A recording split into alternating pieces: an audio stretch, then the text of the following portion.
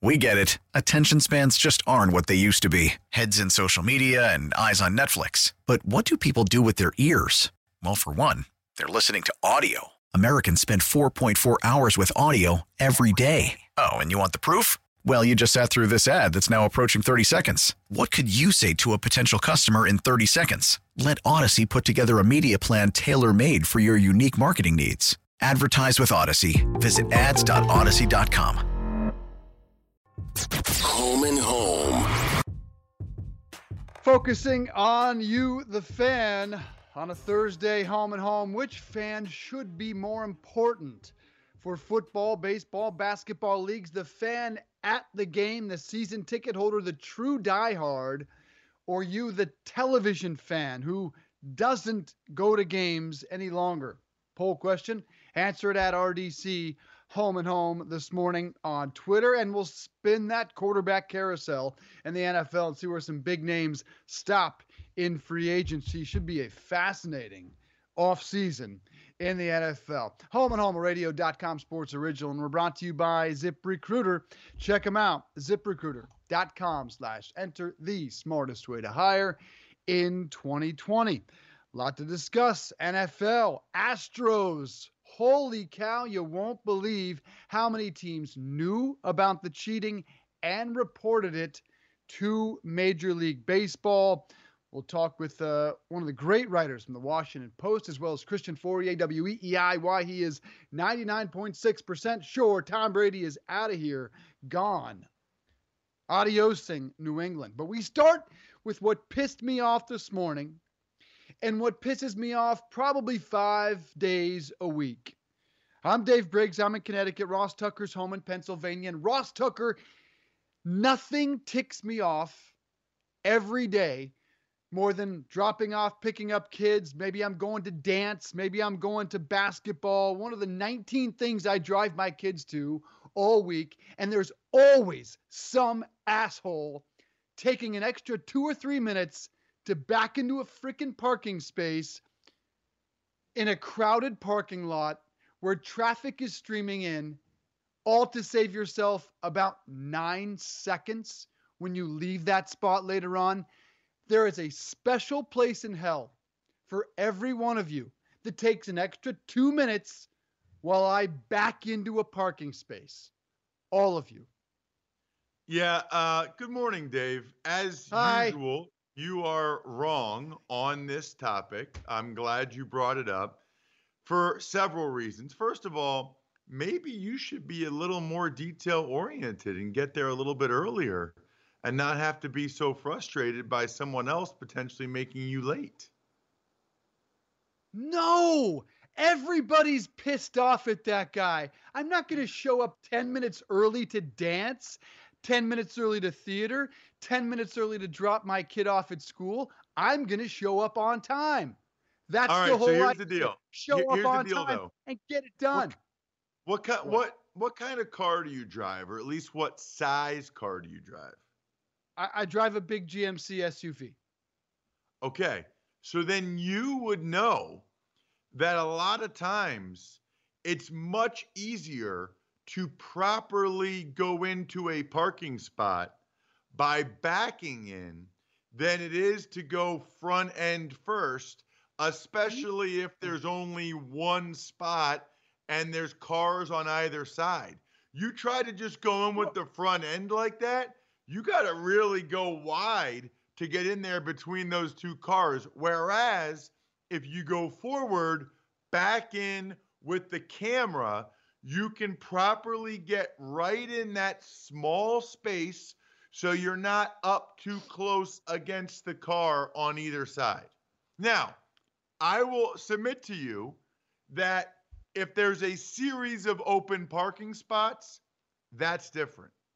But if there's only one parking spot available where this person's going, you absolutely go forward a little bit, back in. You've got the rear view camera. Oh, this is nice. Ooh, like butter. You go in perfectly in between those two cars. You can get out of there right away afterwards. And it's a lot easier to be properly spaced between the cars on either side than if you try to go in front ways. with a big car. That is ludicrous. That is ludicrous. It is so much easier to use my eyes staring directly at the two cars on either side than it No. is to use a camera on your dashboard with the fuzzy image. But it's not about that. It's not about what's easier. That's not why people do it. And you know it. People back into parking spaces in crowded parking lots, so it's easier for them when they leave 2, 3, 4, 5, 6, whatever hours later. So they can save what? 5, 10 seconds later on in their day. They're going to inconvenience an entire parking lot. Look, it's not about ease. It's not about accuracy. It is for me. It is for me. You are selfish. If you back into a parking space in a crowded lot, you are just a selfish human being, period. It's me, me, me. That's who you are. So just so you know, I back in almost all the time. And I would say it's 75%, Dave.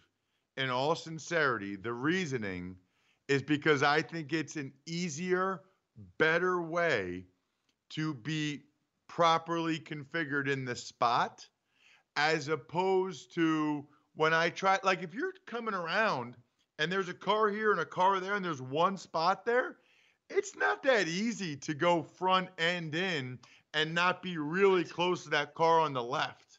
You're really close to that car on the left. If it's small parking spots, you're really close to that spot park on the left if you just go in front end. You got to go up and back in. So I can tell you, and you can say I'm wrong or a jerk, but just so you know and have a little more understanding, no, it is 75% because it's a better, more efficient way to properly park the car.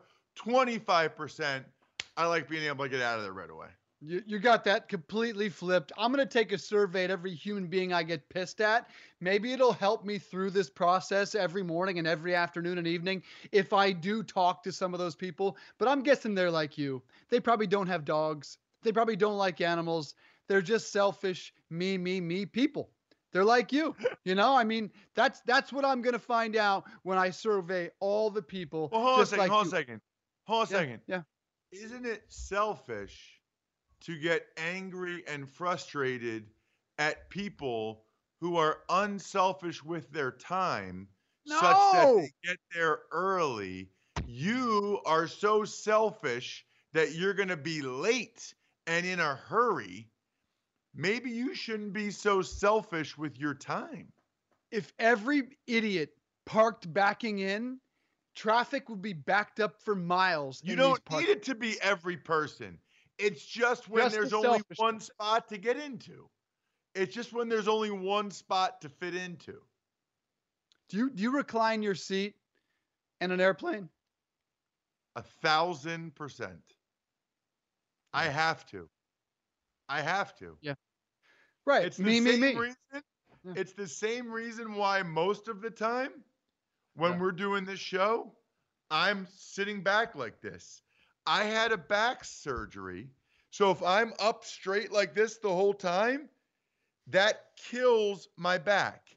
I need to be able to recline a little bit. Otherwise, I'm in a lot of pain. And guess what? Yeah. I'm okay if the person in front of me reclines. I don't love it, but I understand it. It doesn't bother me that much. And A, I'm bigger than you. And B, it sounds to me like you are an insensitive jerk that lacks the proper empathy for my back condition. The guy who's had 2 back surgeries. The guy that broke his back at age 15. Not here, fella. It's just me, and me, you me. Don't You're recline? Like, you don't recline your seat?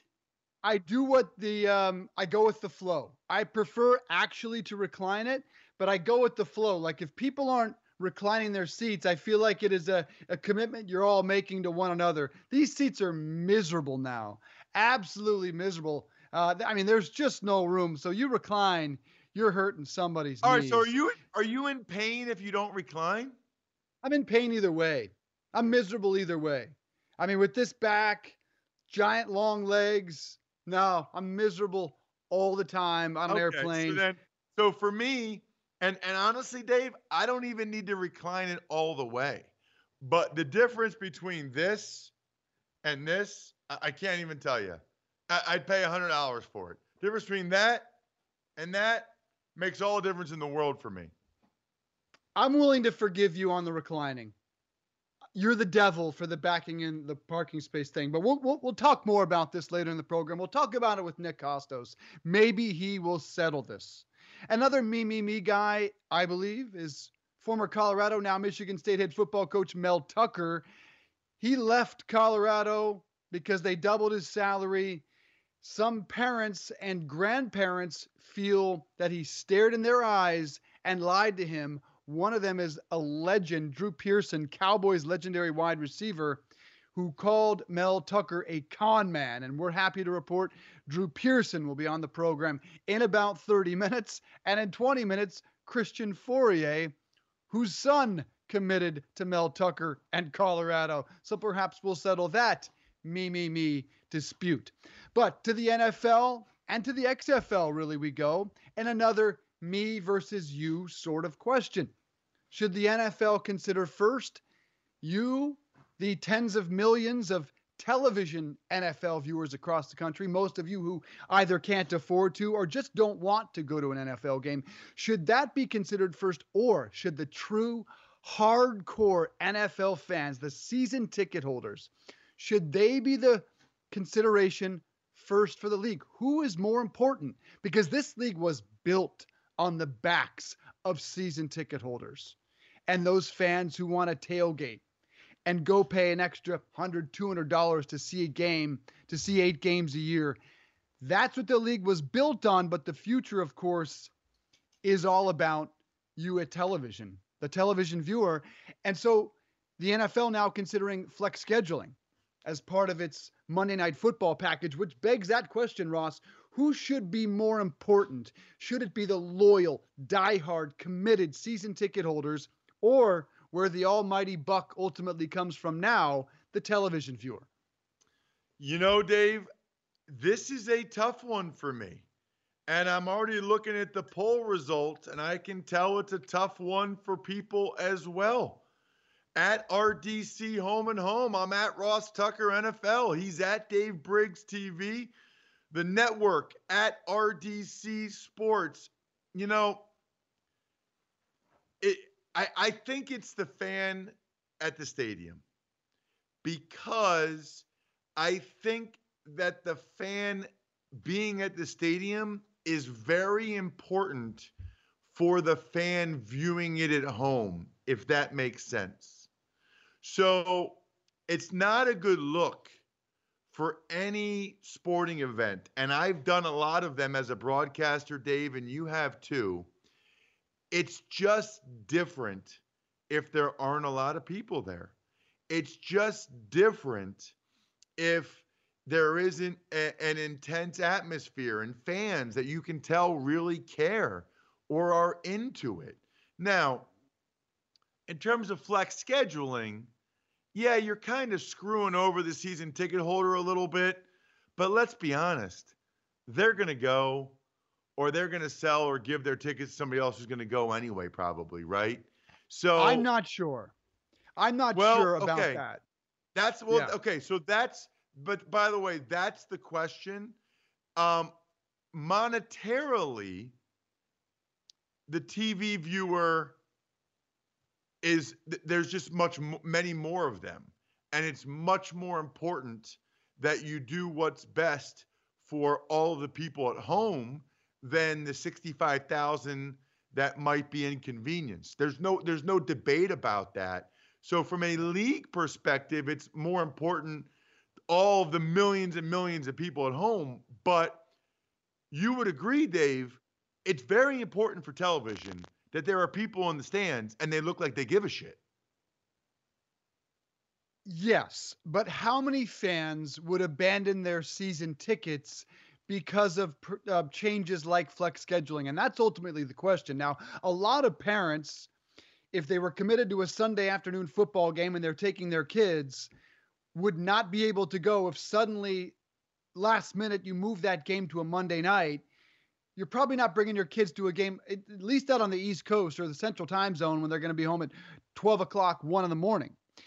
Those fans that travel to games, you're talking Packers fans, you're talking Steelers fans, you're talking Patriots fans, probably a few other fan bases as well, but those are the core traveling fan bases. Would they stop traveling to away games if all of a sudden they plan to fly in, fly out on a Sunday, you move that game to a Monday, it's going to cost them several hundred more dollars to change their plane reservation. So what type of an impact would moving games from a Sunday to a Monday night, what type of impact would that have on the crowd? Look, bottom line is it's not as great a game at stadiums. No game is. Maybe baseball. Football is all about the television experience. And I say you have to prioritize the best television numbers, and you have to prioritize those TV audiences. I don't think flex scheduling, messing around with the few season ticket holders, let's call them 30, 40,000 per market. The benefit you'd get from moving a great game to Monday night is far greater than the outcry of a few thousand season ticket holders, in my estimation. You got to go with the TV experience here. Yeah, you know what? I guess it all depends on whose perspective we're coming from, right? I mean, every season ticket holder, Dave, would say the season ticket holders at the stadium are more important. Everybody that doesn't go to the games and watches at home would say the television people are more important. I guess the question that we really need to debate is the team and the leagues themselves. Because I'd also say this, Dave, not only are the people in the stands very important from a television perspective, but those are usually the diehards of the diehards, bro. Like, those are the people that buy the most merch. Those are the people that spend, look, I know the TV ratings are big, right? I get that. But for individual teams, they do care about the national television audience because they get that national TV money. I get that. But that goes up a ton every year. Those people that go to the stadium, they all have jerseys. They all buy a bunch of beers and $12 hot dogs. I mean, they go there and they throw a couple $100 right in your pocket if you're the team. I think the teams might say the people at the stadium. I think the league would say it's the people at home. I think the teams would say publicly it's the people in the stands. I think they would say privately and in negotiations, just make me some money. Just make me rich. And what makes me richest is that massive television deal that some feel could go up 40, 50% in the next TV deal. So yes, publicly, I think they would at least pledge to you that it is those season ticket holders, because that has to be your public face. But it's a big question. Well, here's the question too, Dave. Sorry. And here's the question too is, here'd be my question. And then I could answer this. How much more money do they get from ABC, ESPN if they institute flex scheduling? Like, if that's $10 million, I'm saying, I don't know. If it's $50 million, that might be different. So to me, on some level, we need to know, and maybe we can get some TV guy on, what the value is of ABC/ESPN being able to flex schedule a good game from Sunday to Monday when the Monday night game's shitty. Yeah, that's a good business question. So let's figure out somebody that can. I'm guessing the benefit from TV money exponentially outweighs.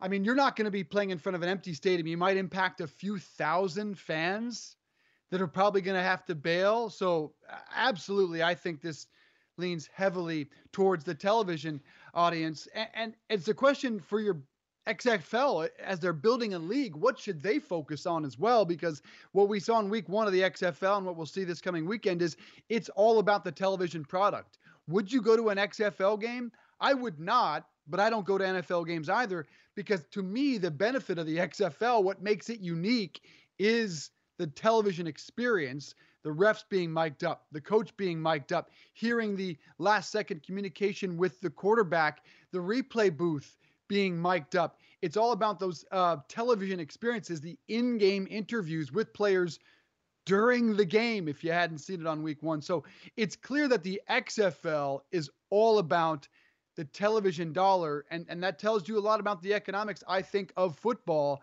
that they are focused on some increased TV numbers. And yeah, as long as they get 14,000 in a stadium, looks like they're going to be okay. Now, there's a different question, is should they play in smaller stadiums? And I think the NFL should ultimately as well. Smaller stadiums look better, feel better when they're full, rather than putting that same number in MetLife. But Ross, would you go to an XFL game based on the television product?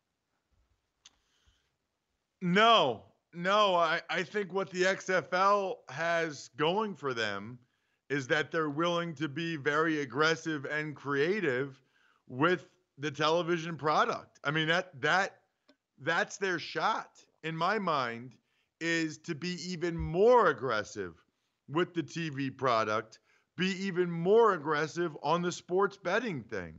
Like, I got to tell you, I mean, they're spending pretty good money on these quarterbacks from what I've heard.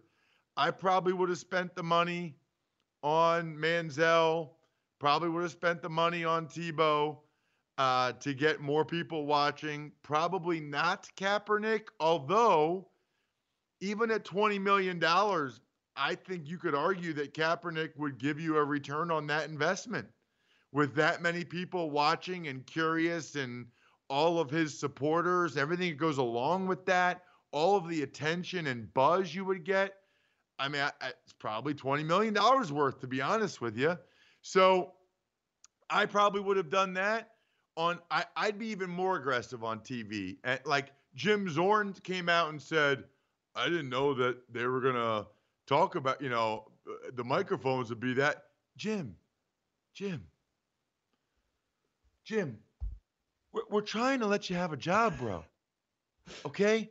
We are trying to let you have a job in football. All you have to do is let them have everything you say. Who cares? Who gives a shit, Jim? You're not saying anything that interesting or that earth-shattering anyway. In fact, it'd be nice if you did.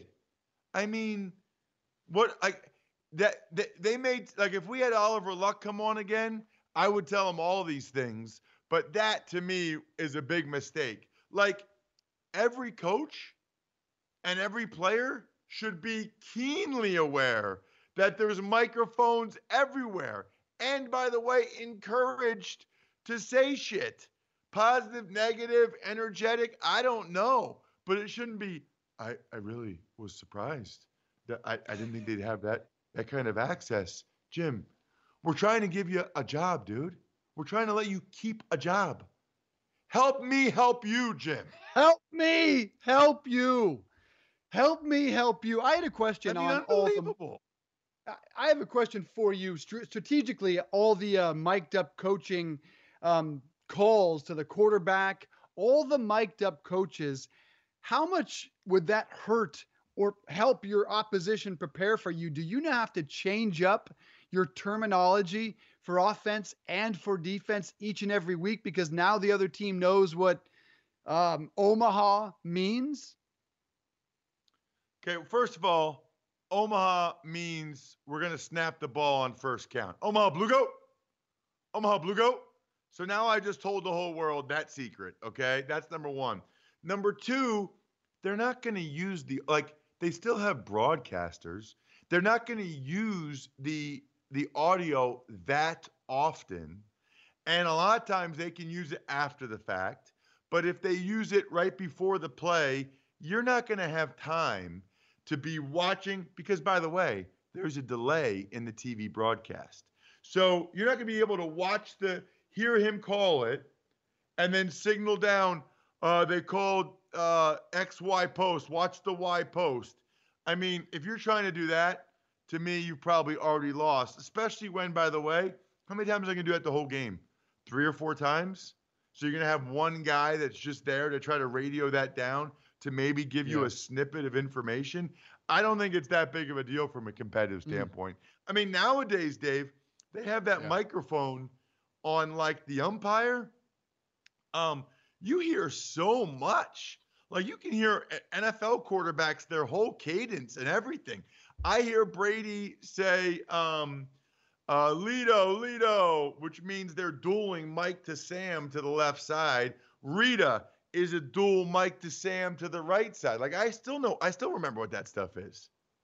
Rita, the line is sliding to the right, dual reading the Mike to the Sam, whoever comes. I mean, everybody knows what that is.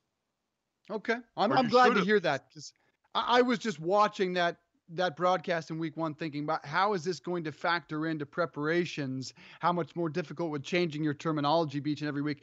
You mentioned one thing that you would do, encourage Oliver Luck to do. I think the one thing they ought to do, and it goes back to Kaepernick, paying that $10 million, they need one massive salary exemption per team that would allow them to take a shot at a Tebow, at a Kaepernick.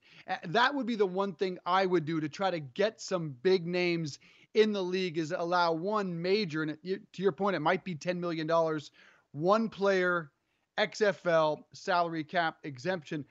As we finish this, and you mentioned Colin Kaepernick in reference to that, giving an interview this morning with USA Today, and says he's writing a tell-all memoir, and he still wants to be in the NFL. Number one, before we take a break, do you care what's in that tell-all memoir? And is that going to make it clear that he really does not want a place in the NFL? I thought the tryout was evident that a place in the NFL was not his top priority. If his top priority was playing in the NFL, he would have followed the NFL's rules and done what they asked. And look, you can say, oh, they did this and they did that, and both sides have their things and blah, blah. There's no argument to be made that his number one priority is playing in the NFL if he didn't go along with the NFL sanctioned tryout, period.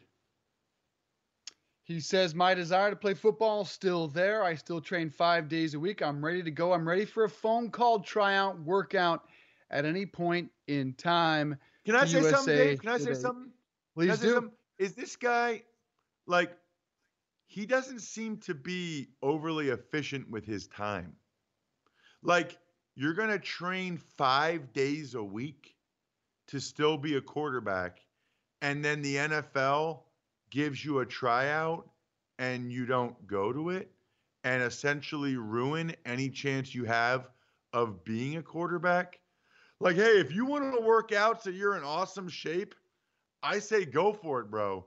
But if he's spending a big portion of his day throwing footballs, training to be a quarterback, and then when the NFL gives him a chance to have a sanctioned tryout, he doesn't go to it, then we might need to talk about efficient usage of time. You should make his life a little more efficient. But here's the money quote and why I don't think he really wants to play. I'm still waiting on the owners and their partners to stop running from this situation. That's a pretty good way to assure that you don't get signed, by taunting the very people that would pay your paycheck. Maybe at some point he will stop getting headlines and getting exclusive interviews. Colin Kaepernick. More on that later on, but up next after a break, Christian Fauria, Sports Radio WEEI in Boston, will join us. Why he says he thinks it's 99.6% that Tom Brady walks away from the New England Patriots, the former Patriots tight end, after a break. But first, Codable co-founder Gretchen Hebner experienced how challenging hiring can be after unsuccessfully searching for a new game artist to grow with her education tech company. Then she switched to ZipRecruiter. She saw an immediate difference. You can too by signing up for free at ziprecruiter.com/enter. ZipRecruiter doesn't depend on candidates finding you. It finds them for you. And by using ZipRecruiter screening questions to filter candidates, Gretchen found it easier to focus on the best ones. Then, find the right one. In fact, after posting her job on ZipRecruiter, Gretchen said she was honestly surprised. She found qualified applicants so quickly and hired a new game artist in less than 2 weeks. With results like that, it's no wonder 4 out of 5 employers who post on ZipRecruiter get a quality candidate within the first day. See why ZipRecruiter is effective for businesses of all sizes. Try ZipRecruiter for free at our web address, ziprecruiter.com/enter. That's ziprecruiter.com/ENTER. ZipRecruiter, the smartest way to hire. 99.6%. Why is former Patriots tight end Christian Fauria 99.6% top receiving New England? That's what we'll discuss on a Thursday Home and Home, a radio.com sports original. We're brought to you by ZipRecruiter. Check them out, ziprecruiter.com/enter. They are the smartest way to hire. We'll also discuss Mel Tucker packing his bags, leaving my alma mater, Christian Fauria's alma mater, and Drew Pearson's alma mater. The former Cowboys wide receiver joins us later on this morning and going to Michigan State for more money. Damn it. I'm just pissing myself off this morning. I'm Dave Briggs in Connecticut. Ross Tucker's in Pennsylvania, and Christian Fauria, Sports Radio WEEI, former Patriots and University of Colorado tight end, joining us now on the phone. Christian, good to talk to you. A lot of sports stuff to get to, but I start with this. When you pull into a parking lot, you take your kids to a lot of stuff. You pick them up at a lot of things. Do you back into a parking space, or do you pull into it efficiently and quickly and let the rest of the parents move along the way? What type of human being are you? Well, I'm an efficient human being. So if I have the opportunity, I am backing in. But I'm always backing in because I want a quick getaway. But if I'm in like a drugstore or if I'm at like a shopping mall where there's a lot of people, I go head first and I don't worry about it. But at work, we have this discussion / fight all the time. I back in. I feel like it's more efficient. I feel like it's smarter. People who go in head first when they don't need to are lazy, but that's me. What you got? All right, Tucker, go. Well, I was just going to say, as usual, Christian, you are right, and Dave is wrong. Back in nation represent. But because, by the way, if you're backing in right, it doesn't take very long at all. Number one. Number two, you are being more considerate to the cars on either side of the parking spot when you back in. When you go front in, there's no way. If you got a big SUV like me, there's no way. You're going to be too close to one side or the other. And usually it's the car to your driver's side if you go front end. Yeah, I think what Dave is really, if you really want to go all, psychoanalyze Dave, is the fact that he's insecure that he can't back in. So he's mad at all of those who can. So when the topic comes up, he gets angry because he doesn't know how to back up. Listen, dickheads. Listen. Shut your mouths. I mean, it's okay. Listen. Shut your mouths and listen. I will teach you. I have the floor. The most important, the only thing that matters that you just said, there's only one thing that matters. You said when you feel like it's a crowded parking lot with a lot of traffic streaming in, you pull in straight because you don't want to be a selfish prick. You just said the only thing that matters. And the people that back into spaces take an extra 2 minutes to back into a spot to save them 9 seconds when they leave later on. Selfish, me, people. That's who you are. It's understood. You have to be aware of your surroundings and your circumstances. Yeah, I don't want to be inconsiderate. So if I'm at a mall, I'm in and I'm out. I hate people who sit there and can't pull into a parking spot head first and they take 3 attempts at it. Okay, so God forbid someone who can't do it backing up. That's just ignorant. So when it's appropriate, I'm 100% backing in. So I don't know if that solves the fight or the argument. Maybe I muddied it more. All right, so Christian, so we brought you on for a reason, and it's not for your backing in expertise, okay? Okay. We brought you in because you said recently 99.6% chance that Brady will not be back in New England. You live up there. We played together up there. Yeah. You have a show up there. What changed? What information do you have? Why do you feel that way?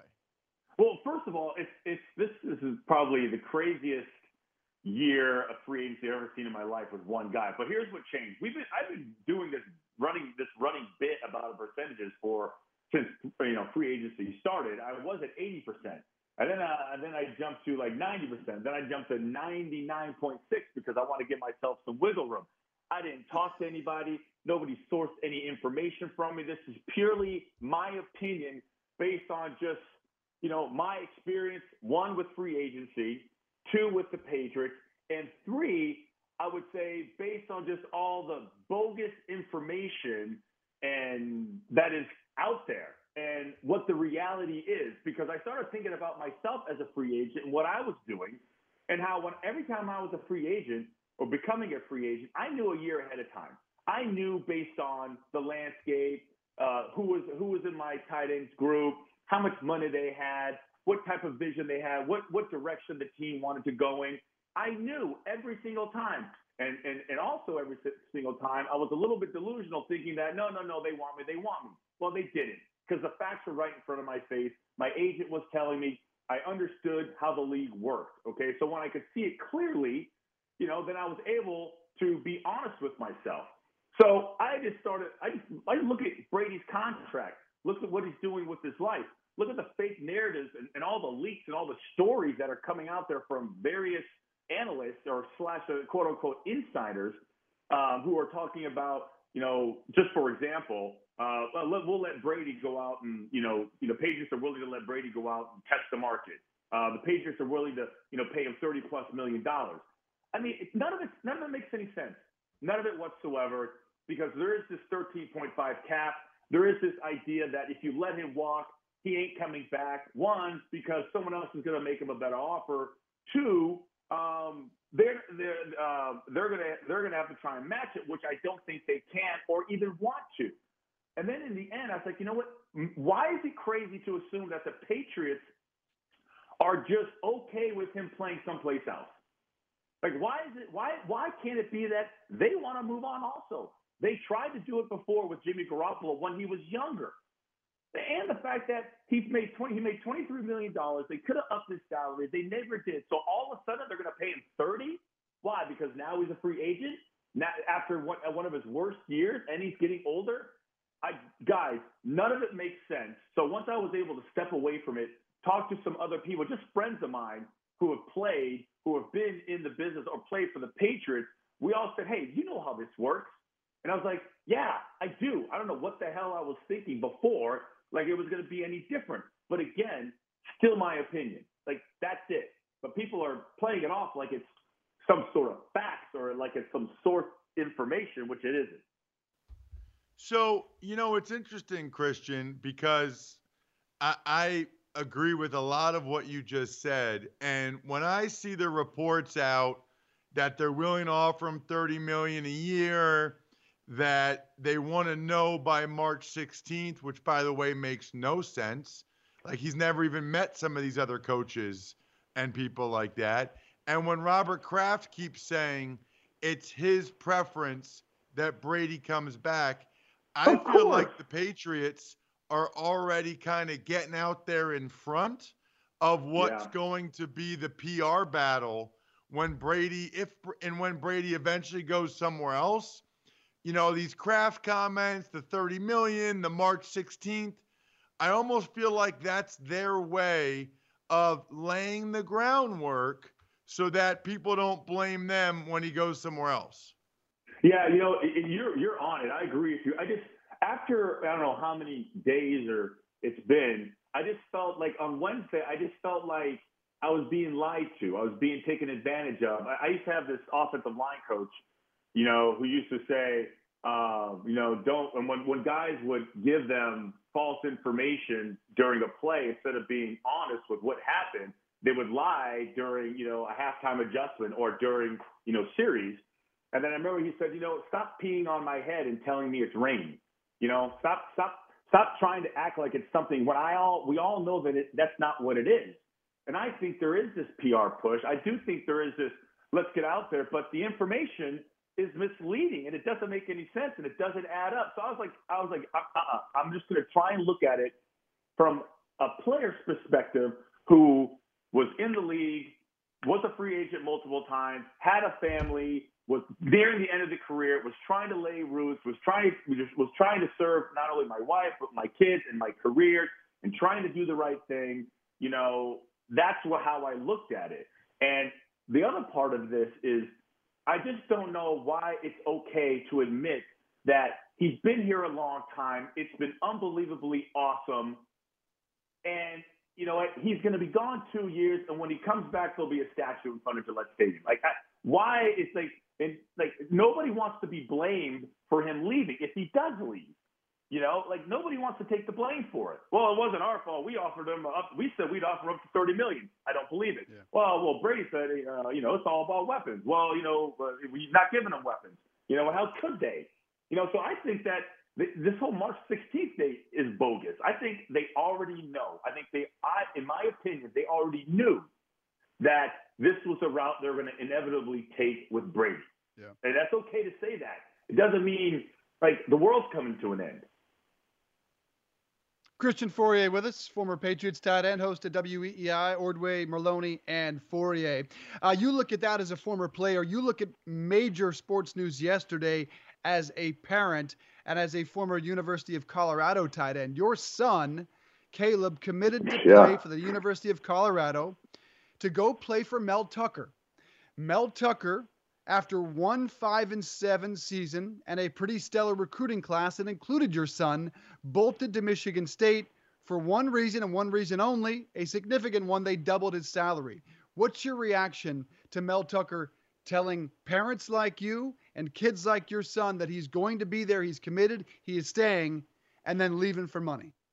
Yeah, you know, I have a lot to say on this, and I want to be careful because emotionally, like I was affected by it, right? Because he does talk to you. You do give up other opportunities. Like my son had his choice of where he could go, and he chose Colorado for a big reason because of Mel. But I did tell him this. I said, listen, like they're all lying to you, all of them. They all lied. It's like it's part of their job to lie for a living. Hey, offer scholarships that aren't real scholarships unless you take a unofficial visit so they can whatever. It's like on and on and on. So they're constantly lying to you. And there's always some truth in there to kind of convince you that, you know, they want you to sign there. I always told them, do not fall in love with the coach. Do not fall in love with your position coach. They will be gone. I had 4 different offensive coordinators. I had 3 different position coaches. I was lucky enough to have the same head coach. But most guys don't have that luxury. Their coach leaves and comes and goes. So on one hand, it's part of the business. On the other hand, you do have some accountability, Mel Tucker. Like you do have some accountability. I get it. A better looking person walked in to the dance, and now you don't like the date you came with, right? So you leave. Then you leave for more money. It's a great opportunity. Blah blah blah blah blah. Fine. Okay. We'll move on. We'll get over it. But my issue is you do have a responsibility to the players and the parents whose house you walked into, whose mothers you sat down and talked to, whose kids that you convinced and sold them on a vision. You sold them on an idea. And, okay, this is life. Things change. Let me explain it to you. Well, they're going to be mad at you. They're going to yell at you. But at least you can hold your head up, walk around Michigan State campus, knowing that you did the right thing despite of how painful it was going to be. So, yeah, I'm a little angry with not the fact that he left, but how it's being handled, right? And maybe it paints a picture of a bigger problem in the NCAA and recruiting. I don't even want to try to distinguish in how to deal with that. Coaches leave all the time. It's part of the business. People leave jobs all the time. I didn't want to get into that. Just do the right thing. Get on the phone. Well, Michigan State won't let me do it. Well, tell Michigan State no. If Michigan State was willing to double your salary and convince you to leave when you'd already had a commitment with somebody else, tell them you won't take the job unless you can do the right thing. And then everybody's happy, right? I mean, to me, that's ultimately my biggest issue. Everything else It's part of life. Get over it. Let's move on. My biggest problem with it is when guys, grown-ass men, who are teaching accountability, discipline, do the right thing, accountability, don't do it themselves. A bunch of freaking hypocrites. So, whatever. I don't want you to raise my son. I don't want you to teach him anything because you obviously don't know how to do it. You know, that drives me insane, guys. And I hate that fact that I'm getting so angry because the job's not done yet. Like, the job's not finished. You can't take another job unless you close the door on the last job that you were at. So, whatever. Do what you want, you know?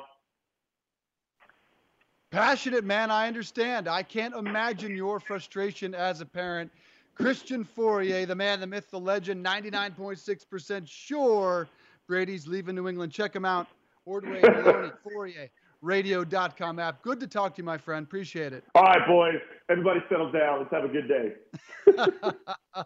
Got them all fired up. Christian Fauria, thank you. Christian Fauria is angry about this situation. Mel Tucker leaving Colorado, going to Michigan State. Well, Drew Pearson is angry at the situation as a grandparent. A similar tale to Christian Fauria and what he just told us. The legendary Cowboys wide receiver, part of the 1970s all-decade team, one of the greats of all time, Drew Pearson joining us on Home and Home. Great to have you on, sir. It's Dave Briggs, and it's Ross Tucker. You called Mel Tucker a con man on Twitter yesterday. Explain why. Well, thanks for having me, guys. I'm a little fired up after listening to Christian. I was going to take a different approach, but I understand how he feels about the process and the system. That's the problem. As far as, I'm concerned, first of all, I want to apologize to Mel Tucker. He's not a con man. I mean, he's just part of the system. He's just doing what's best for him, what's best for his family. He's paid his dues in the coaching ranks and stuff like that to get to where he is, to be offered a $30 million package, type salary package, to go to Michigan State. And, he's from up that way and all that kind of stuff. So a lot of stuff played into his decision. And the reason I was so upset is because when I'm sleeping in bed, I get the text alert that he's decided to go to Michigan State, and I get pissed right away. And I contact my grandson, did he hear about this? And he says, yes, I heard about it, Grandpa. He says, as a matter of fact, it's the first thing I woke up to this morning. So he got the same kind of flash text that I did concerning Coach Tucker making the decision to go to Michigan State. And I felt bad for him because, he went through that recruiting process. Coach Tucker sat there with two other kids from the area that decided to go to Colorado, two very good athletes that could have gone anywhere, along with my grandson, just about anywhere. And I just felt I felt his disappointment there. And when the coach is there and bringing us all together, all the three guys that from this area, when he met with us with some other assistant coaches, and with each of us had all our family there, their parents and grandparents like myself were there. And, when they tell you things, you believe that. You want to take that as gospel because you're making a big decision at this point in their life. This is my grandson's biggest decision he's ever had to make. And for him not to be able to go with somebody that influenced or be there with somebody that influenced that decision, that's the disappointing part. And I came out because I was upset. I was really upset. And not so much with Mel Tucker. Baylor interviewed him. I sat in that office with Matt Rule, and he's telling my grandson the same thing. He ain't going nowhere, So I'm more upset with the system, the process. And the NCAA does not do anything unless they're forced to do something. They sit there and watch how this process plays out each and every time a coach moves, and each and every time somebody other than the players get the benefits that for participating in the NCAA, whatever sport it might be, but they never do anything. That's why California, the laws the judicial system had to step in and force the NCAA to bless the fact that, in California, players can make, benefit off their likes and presence that they bring to the universities and stuff like that. So I was more upset with the process. And here again, guys, Ross and Dave, I'm more upset with Michigan State. They just throw money out there, and then they say we don't have enough money to pay athletes and stuff like that. But they'll throw big numbers like that out there at coaches. I understand their process was very, tough as far as finding somebody that wants to accept that job. A few other people, including Mel Tucker, turned it down. But, this is Michigan State. We got deep pockets. We can get somebody. How are we going to get them? Well, if we can't get them because we're Michigan State, we'll get them because we're Michigan State, and we can throw some money at them and make an offer that is very difficult for anybody to refuse that's in that coaching profession. So, getting all back to this, I apologize to Mel Tucker. He's a good man. He has a great family. His wife's an attorney. He's got 2 great sons, and I hope that, they didn't take that to heart, that their father, their husband is a con man, because he's not that by any means, for sure. Yeah, Drew, well said on a lot of different levels. Always good to talk with you. I talk with recruits all the time and absolutely tell them to not pick a school based on the coach, but obviously that's a big part of it. Absolutely. Correct me if I'm wrong, Drew, but there is not a mechanism whereby your grandson can immediately transfer and not face any issues in terms of sitting out as a result of this. Because to me, that would seem to be the easy fix, would be that if there's a material change, like the head coach or position coach leaves, that the players at that position, or any of them if the head coach leaves, should be able to transfer immediately without penalty if they so desire. Yeah, that definitely. If the coach can do it, why can't the players do it? And the coaches complain about it. They complain about the transfer portal and all this. They complain anything that takes away from what they're trying to achieve. Coach up the next guy up. If this guy wants to leave and he doesn't see it's the fit for him, they should be able to leave just like the coaches can leave without any penalty. Mel Tucker's not going to have to sit out a year. But if my grandson, unless Colorado releases him, and other schools have contacted him since yesterday, since this news came out about my frustration, and of course with Mr. Tucker going to Michigan State. And so other schools have contacted my grandson, and I'm sure the other guys from this area that made commitments to Colorado, because they're very good athletes, I'm sure they got contacted by other schools as well. But what happens if that my grandson, can he decommit and go to another school? Will Colorado step up and release or make it the release available for these guys to go on to another school if they so desire, since a big part of their decision to go to Colorado was Mel Tucker. I mean, he's a great man. I mean, I wanted to sign with Colorado after talking to him, so he had a big influence. Yeah, you pick the school and the school and the education and the course of studies that the school has to offer. You pick a school for that reason. There's no question about that. But the big influence in your decision is the coach. So anyway, the players need to have the same equal rights as the coach to move on. And these coaches recruit players each and every year. Their nest egg, so to speak, as far as the wealth of players they have on their roster, doesn't get depleted like the NFL. It doesn't change over. And it changed over in 4 years. You get these kids for 4 years if you treat them right, and they get the playing time they desire.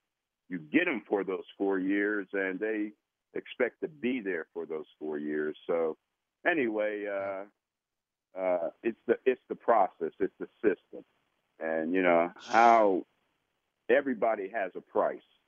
And Michigan State realized what they had to do. They had to up the price to get the coach that they want, and that's what they did. Shines the light on a broken process, to say the least. Talking with legendary Cowboys wide receiver Drew Pearson. And to be frank, Drew, I'm a Colorado alum. I woke up the exact same way you did. I was angry all morning. I went on other radio stations. I called him a snake. And I'm going to be honest with you. I'm not going to apologize or take that back, because if he recruited the way Mike Vrabel did, now Mike Vrabel wasn't a head coach. He was an assistant coach at Ohio State. He told every kid exactly what Ross Tucker believes. Don't choose any school for any coach. Vrabel told guys, choose schools based on that school, the feel, the stadium, the people you meet at that university. I wish Mel Tucker and others recruited that way. I talked to two other parents besides you and Christian that said he very much committed to being there and staying there, that this was a dream opportunity. So that's why I'm not backing down from what I had to say about it. Want to get your thoughts as well, Drew, on how the Hall of Fame process rolled out this past Super Bowl week with the Centennial team. You were there with friends and family. We all expected you to make the Hall of Fame, to get the call. How do you take that situation? Are you angry with how it played out and that Centennial team? Yeah, not necessarily angry, but disappointed for sure. I've never been a finalist. I'm all decade of the 1970s, and I watch guys from that all-decade team, and including the second team all-decade, go into the Hall of Fame. And, you get frustrated. You think, why? Why are they going in and you're not going in? What did I do different from what they did? And why can't I get that recognition? Receivers that I beat out for the all-decade team in the 70s are leapfrogged me right into the Hall of Fame. Lynn Swann was the other wide receiver of the first team all-decade. His running mate, John Stallworth, didn't even come close to making all-decade first or second team, and he leapfrogged me right into the Hall of Fame. So, this is the first time I've been a finalist, and so I don't know how to act as a finalist. And so I wanted everybody to be there. I invited every local TV station in the market to be there, because I worked for everyone, all four of the local TV stations here over the years.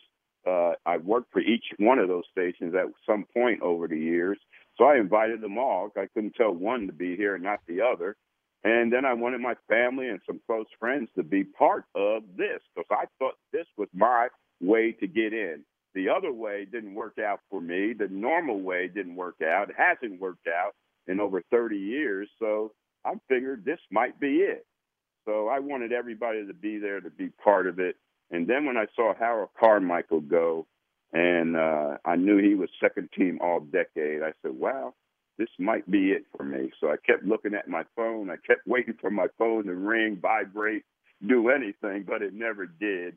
And so when the final name was called, the frustration just came out, and I was just disappointed. And what I hope to get out of that, when people saw that on a viral level, trending worldwide and all that kind of stuff, Drew Pearson going through this, what I hope they get out of that is an understanding of what we athletes go through, we professional football players go through in this process of trying to get into the Hall of Fame. And I want it to be tough. I want it to be a tough process, because the NFL Hall of Fame is the most prestigious of all Hall of Fames, all right, in pro sports and any sports on college level or professional level. Look at the NBA. Look at the Basketball Hall of Fame. Everybody gets in the Basketball Hall of Fame. It's not an NBA Hall of Fame. It's not a college Hall of Fame. It's just the Hall of Fame. And, everybody gets in to the Hall of Fame. You could be a ball boy. If you've been a ball boy for 20 years for a college basketball team, you get recognition into the Basketball Hall of Fame. But the NFL Hall of Fame has maintained its integrity of being the most prestigious of all Hall of Fames because it's so difficult to get in. But at the same time, I don't care how difficult the process is, the deserving ones still need to get through that process. They need to make up for the mistakes. And that's part of why the Centennial class was established, to try to make up for the mistakes that the Hall of Fame voting committee had made over the years. And so you would think that I'd be part of that process, the mistake they see, since they voted for me as the all-decade receiver of the 70s. Their vote got me that recognition. You would think that's one of the mistakes that they would want to correct. So I was disappointed. And again, what I hope they see is that the anguish we go through, these, not necessarily the fans and the public, but these Hall of Fame voters, these guys that have and ladies that have the voting rights and have our fate in their hands. And they could see that, because I know Everson Walls was up last year, and he had to go to Canton to find out if he got in or not. And he never got that knock in a positive way, and he found out, and his whole family's there in Canton. And nobody saw the anguish that he went through when he found out he didn't make it into that class, you know? So anyway, what I went through, hopefully what we can get out of that is that the anguish we professional athletes, we professional football players, go through when our name is not called. So it sounds like, Drew, I was going to ask if you regretted having all the cameras there. It sounds like not at all. Not at all, no. Ross and Dave, 15, 20 minutes later, we were popping that champagne. we're still celebrated, you know. We got close. We became a finalist, and now maybe the name is out there, and maybe it's out there on the radar. I talked to Rick Gosselin, who has a vote, and we've been communicating back and forth through this whole process. And, you know, he and I both agreed, you know, now your name's back out there. Now you're on the radar, and maybe with that, you'll get in through the normal process, since you didn't get in through this extended process. Drew Pearson with us, legendary Cowboys wide receiver. Last question for you today is, how do you feel about the way the Dak Prescott contract situation has played out? Is Jerry Jones underappreciating his quarterback? And who do you think is the Cowboys quarterback for the foreseeable future? Oh, there's no question it's Dak. You know, Jerry Jones knows this. He will get this deal done. If he can get the deal done with Zeke Elliott, and Zeke had 2 more years before he could do anything. He had 1 more year in his rookie contract and then an option, so he couldn't do anything. But Jerry still took care of him because he knows this is a window of opportunity for him. If we let Dak go, if we let Dak walk, and not franchise him or whatever, to give him the ability to walk as a free agent, you know, where do we go? Where do we go as far as that position is concerned? We don't have anybody of significance in the backup role or anything like that. So there's no question Jerry will get this deal done with Dak. He likes Dak. He knows what Dak brings to the table. Dak is his Troy Aikman.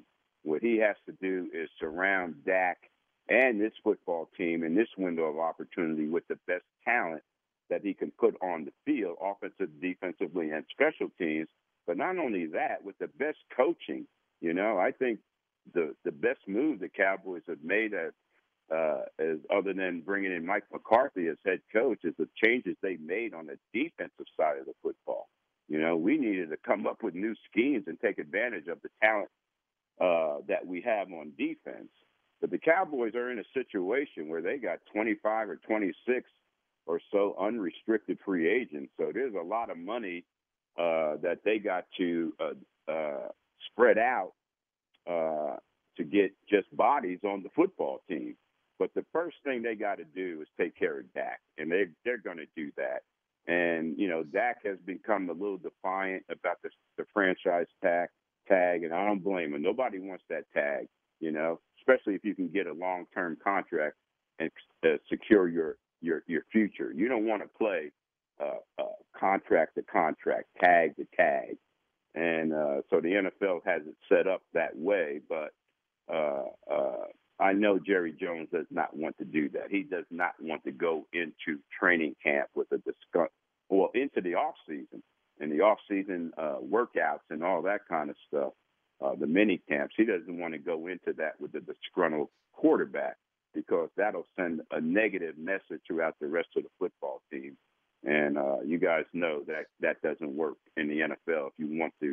If your goal is to win a Super Bowl, you can't have that negativity within your ranks of the players. That's for sure. Feels like where it's headed, but you never know with Jerry Jones. Drew Pearson, legendary Cowboys wide receiver. Great to have you on the program this morning. Thanks so much for the insight. Pleasure, guys. Thanks, Ross. Thanks, Dave. Have a great day. Go Cowboys. Go boys. Good job there, Drew. Quick as we wrap that up before break, Ross, Drew Pearson apologizing to Mel Tucker, saying he's not a con man, he's a good man. Couldn't Mel Tucker have handled this situation better? Couldn't he recruit in a different way that would leave people like Drew, Christian Fauria, and myself feeling better this morning? Well, first of all, how do we all know how he recruited?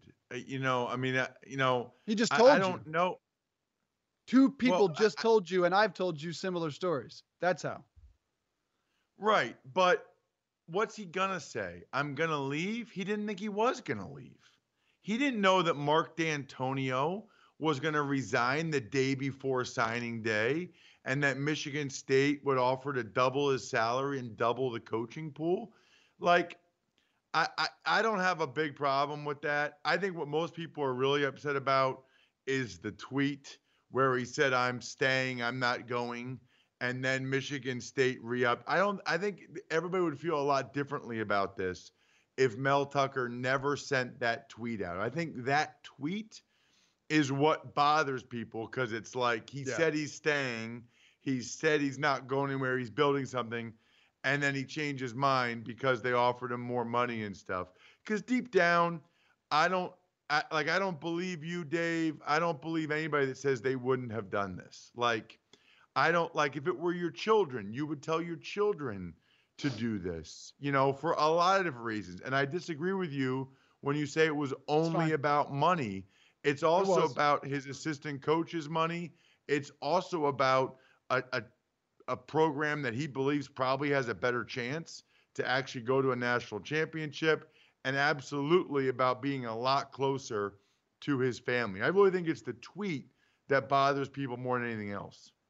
He also said those things in a far more passionate forum with donors, with boosters, and with some of the parents that he recruited right around the same time he tweeted that. So Nick Saban said I'm not. Nick Saban said I'm not going to be the Alabama coach, and then he was. Look, they all say that stuff until they're not, until it changes. But you have said yourself you wish more recruiters, and I think you use the same words that I've heard Vrabel use, which is don't pick a school based on any coach. They are going to do what's best for them. Do you wish more coaches recruited that way? I don't know what that means because you're making it sound like Mel Tucker said, you should come to Colorado for me. I'd like to think Mel Tucker said, you should come to Colorado because it's a great school. It's Dave Briggs' alma mater. We've got a great stadium. It's in Boulder, Colorado. You make it sound like Mel Tucker. If Mel Tucker's telling people, come to Colorado because of me, then you definitely shouldn't go there. Because any coach that would say that is asinine.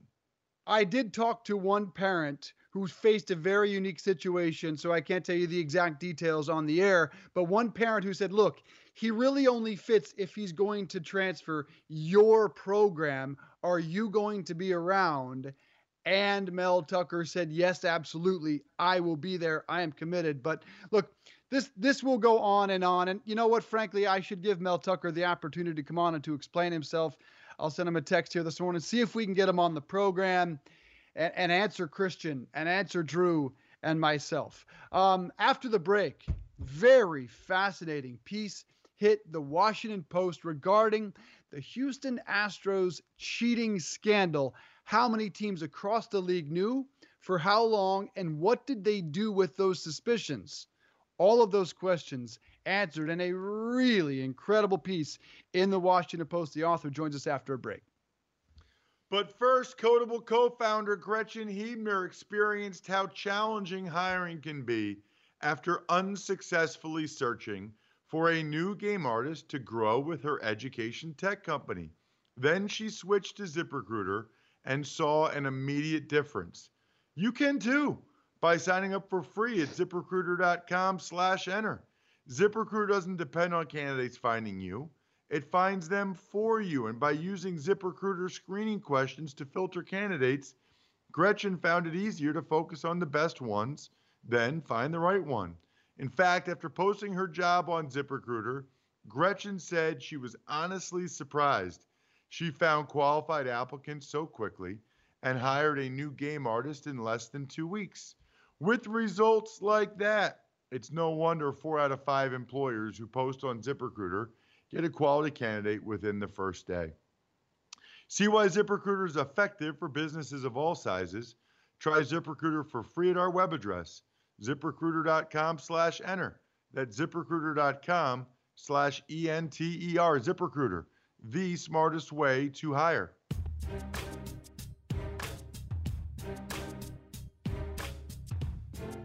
Hey everybody, it's Ross Tucker. Thanks for listening to the Home and Home podcast. Remember, you can watch or listen live every day from 8:30 to 10:30 a.m. Eastern Time exclusively on the radio.com app or on the web at radio.com/home. Home and Home.